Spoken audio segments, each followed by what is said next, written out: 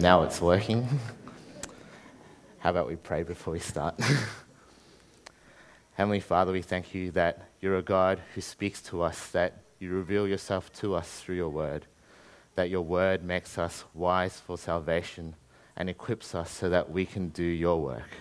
So we pray right now that as we come to your word, we pray that you'll help us to focus on it. I pray that you'll work through your Spirit to convict us of your Son, Jesus, so that we may live for you. We pray these things in his name. Amen. We all have significant events that we remember for totally different reasons. Let me give you some examples of what I mean. I remember my 17th birthday not because of a big cake, great food, or great presents. I got a lift to church that night for music practice from someone in this church, and we ended up rear-ending someone else's car. So I remember my 17th not because of my birthday, but because I was involved in my first car accident. I remember an awards night, not because I won anything, but because my friend tripped over while running on stage to get his award. I remember a Boxing Day test at the MCG, not because of the cricket, but because I went to the Barmy Army stand and I bought one of their shirts saying, "You all live in a convict colony." I remember the day I got baptized, not because Daryl put me down for about 5 minutes, but because that night I lost in Monopoly and I'm still dirty over it. 2 years ago, I went to a college mission in Cairns. It was a great trip. If I sat down for 5 minutes with you, I probably could tell you some really great stories of what happened. But I remember Cairns not for the church we went to or the things we did, but what I remember straight up is Meldrum's, this pie shop that we went to almost every day, the best pies in northern Queensland. We all can remember events that are significant or memorable for totally different reasons. And that's what kind of happens here in John 5. This healing miracle that we read of is obviously the significant standout event. But it's actually a weird miracle to me. You see, the man gets healed, but he seems so ungrateful about it. It's not your usual man gets healed, follows Jesus, happy story. Actually, I think this passage isn't really about the healing, even though there's a lot of big truths for us to learn here. It's actually about something else totally different. You see, John uses this miracle, this sign, almost as a diving board to tell us something else about Jesus so that we can believe in him. When we read any passage in John, we have to keep John's purpose of writing in mind. So John 20, verses 30 to 31 is a great verse to remember reading John. And it says, Jesus performed many other signs in the presence of his disciples, which are not recorded in this book, but these are written that you may believe that Jesus is the Messiah, the Son of God, and that by believing you may have life in his name. So this passage, this miracle and incident is written so that we would believe in Jesus and have life. So let's begin by having a look at the context in verses 1 to 5. Verse 1. Sometime later, Jesus went up to Jerusalem for one of the Jewish festivals. Now there is in Jerusalem near the Sheep Gate a pool, which in Aramaic is called Bethesda, and which is surrounded by 5 covered colonnades. This place is called Bethesda. It's in the northeast of Jerusalem. It's near what's called a sheep gate, a little hole in the city walls where sheep came in to be prepared to be sacrificed in the temple. And there we find 2 pools. Each pool is about the size of a football field. And side by side they stand with covered colonnades all around the edges and one in between the 2 pools. And verse 3, if you have a look, tells us about the people who gathered at these pools. Here a great number of disabled people used to lie, the blind, the lame, the paralyzed. You see, this place wasn't a place that you wanted to hang out. Hundreds of unclean and unsanitary people filled these colonnades every day. This place would have smelt like a combination of BO, body fluid, and other bad smells. And any Orthodox, clean, middle-class Jew would avoid this place at all costs. So why did all these people gather at this pool?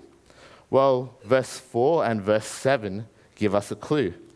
For many of your Bibles, if you have a look, verse 4 won't be in the text, but it'll be in your footnotes.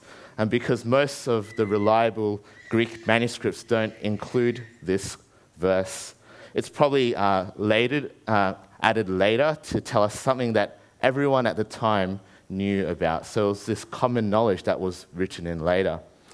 You see, there was this popular belief around, this myth that this pool was able to heal when the waters moved.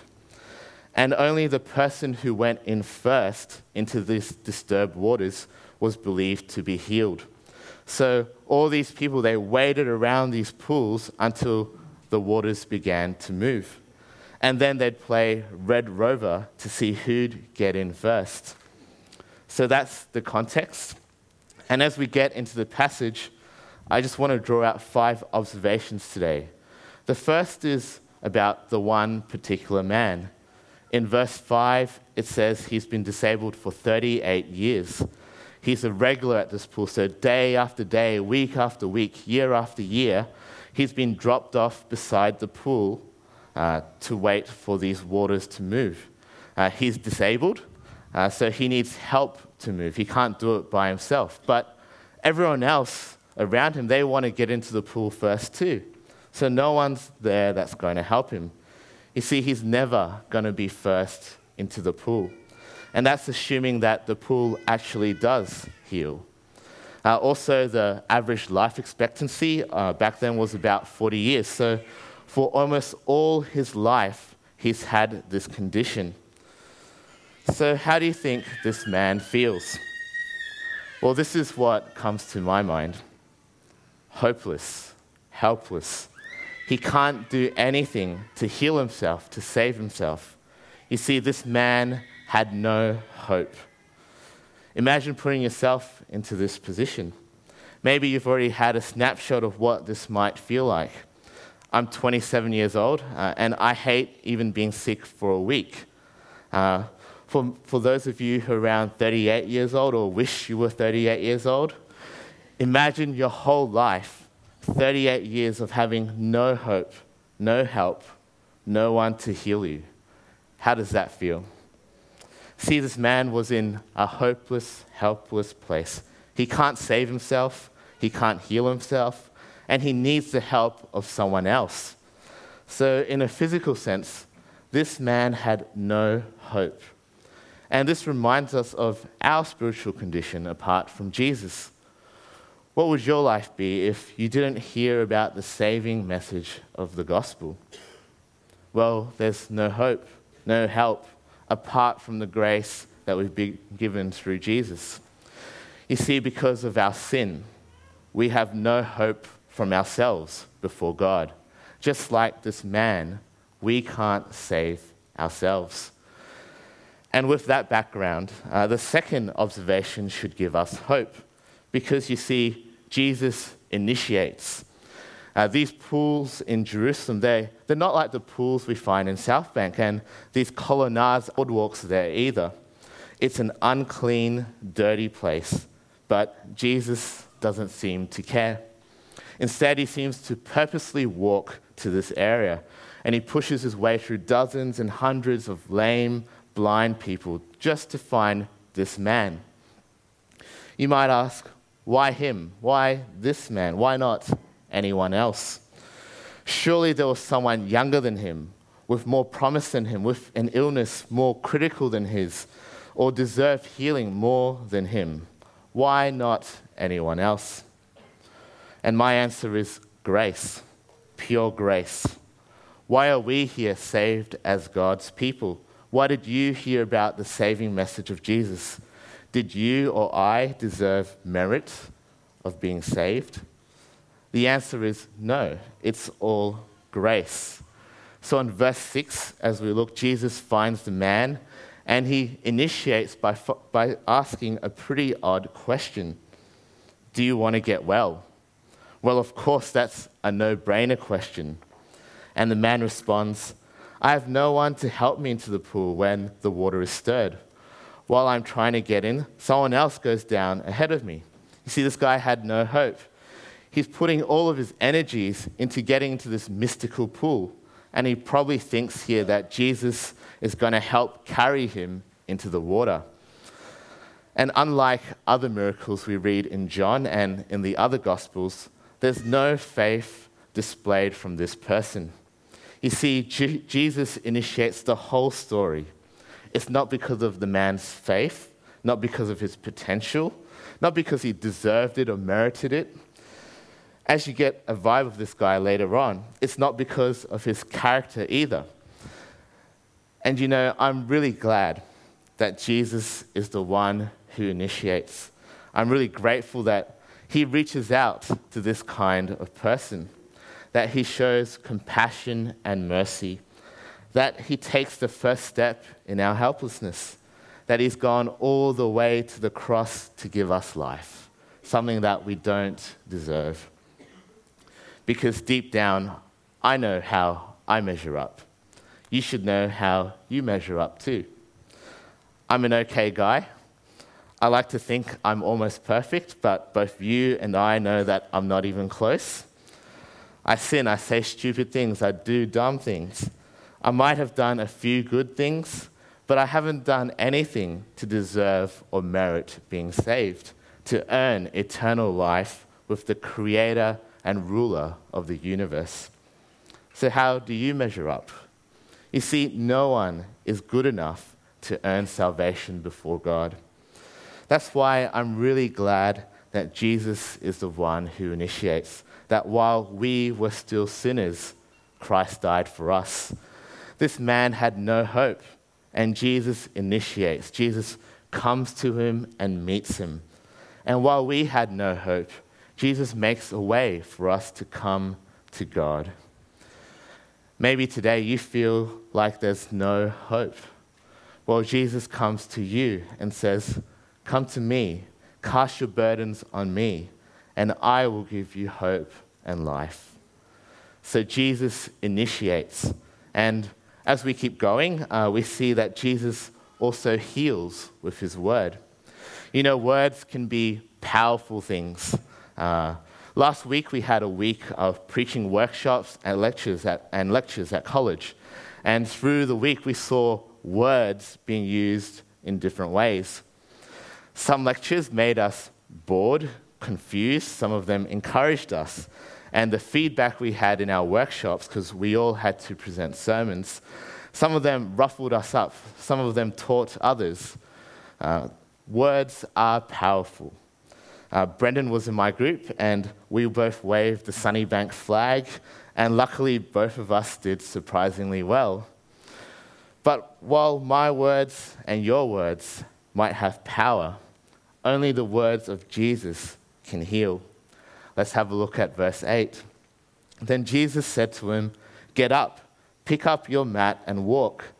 At once the man was cured. He picked up his mat and walked. So the third observation here is that Jesus heals with his word. It's pretty easy to take this for granted, to almost become numb at the power of Jesus written in the Gospels. But this is one extraordinary miracle. This guy can't walk. He hasn't been able to walk for 38 years. And there's something about the power in Jesus' word and authority. It wasn't something in the water. It wasn't anything about this man. It was all the power of Jesus. He heals with his word.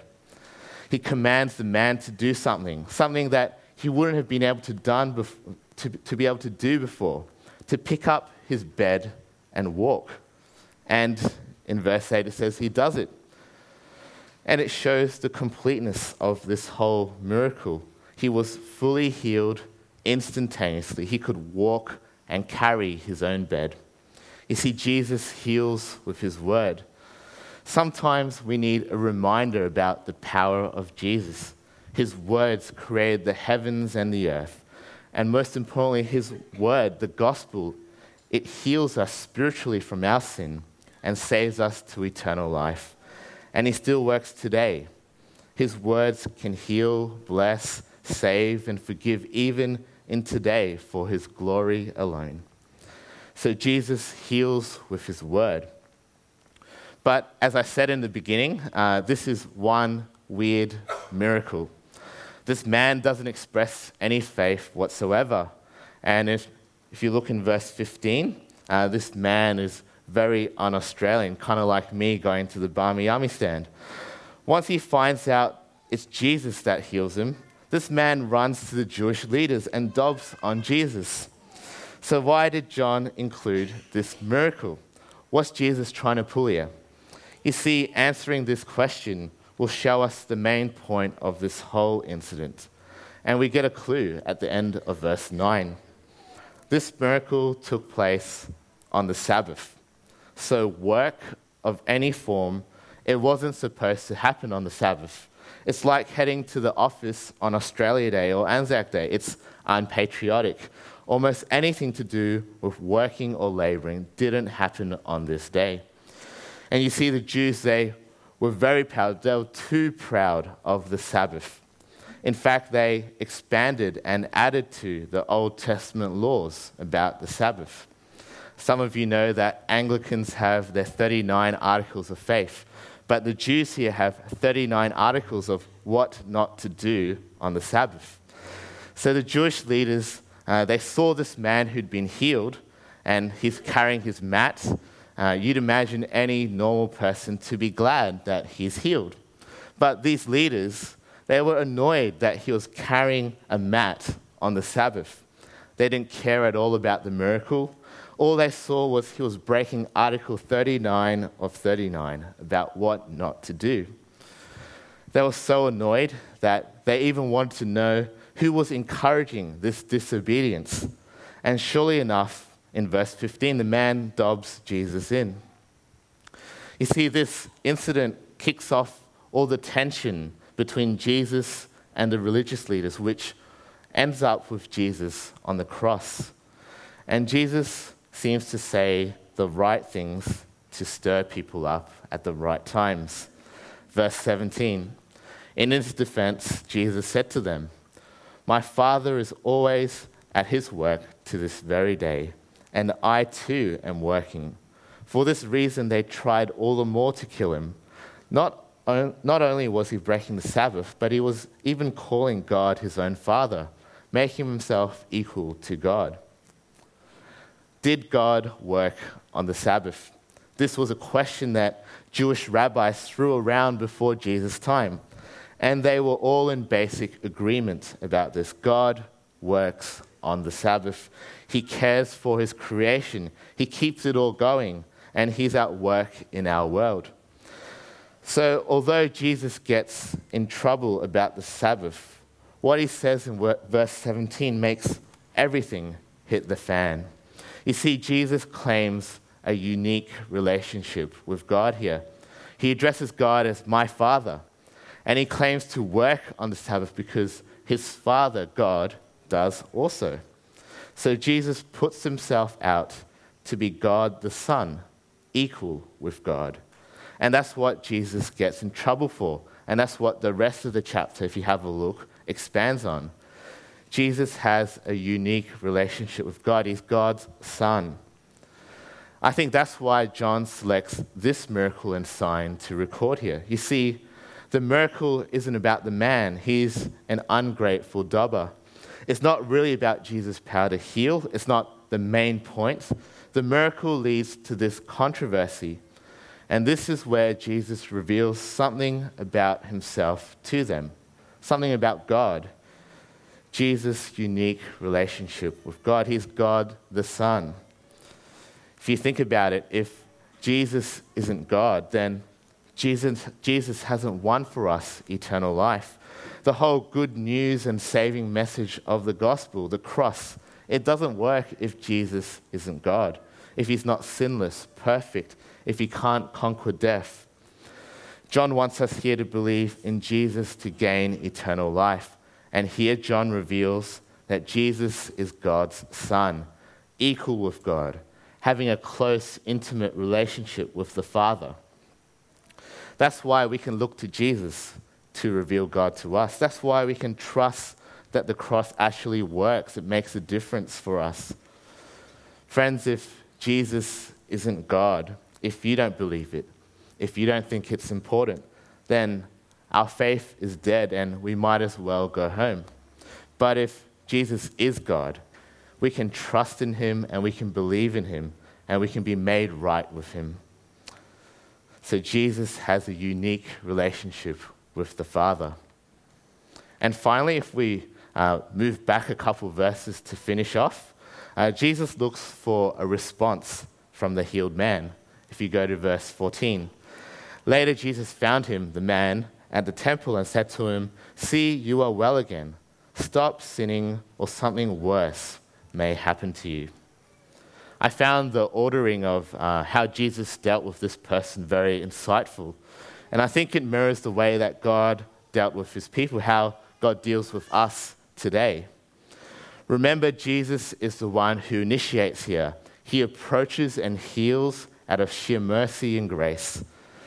And now Jesus looks for a response. He actually commands the guy, stop sinning. If you don't change the way you live, you'll face something worse than physical suffering. You'll face eternal judgment.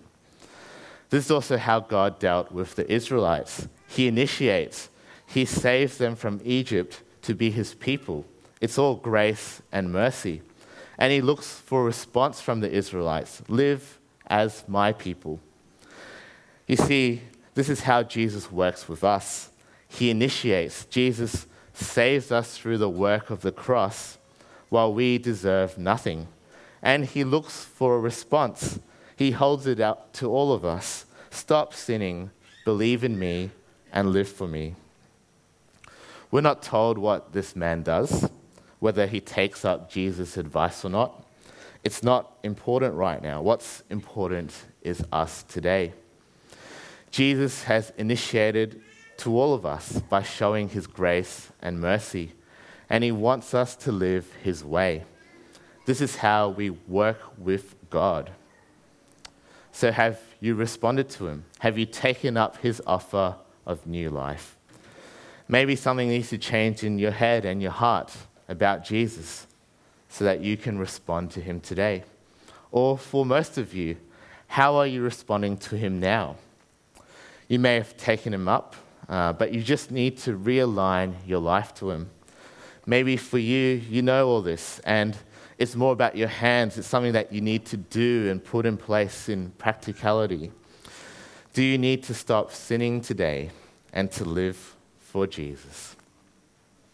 So we've had a look at this passage, and while this healing miracle is important, the passage has something else to say about Jesus. You see, the healing takes place on a Sabbath, which is a diving board to the main point of the text.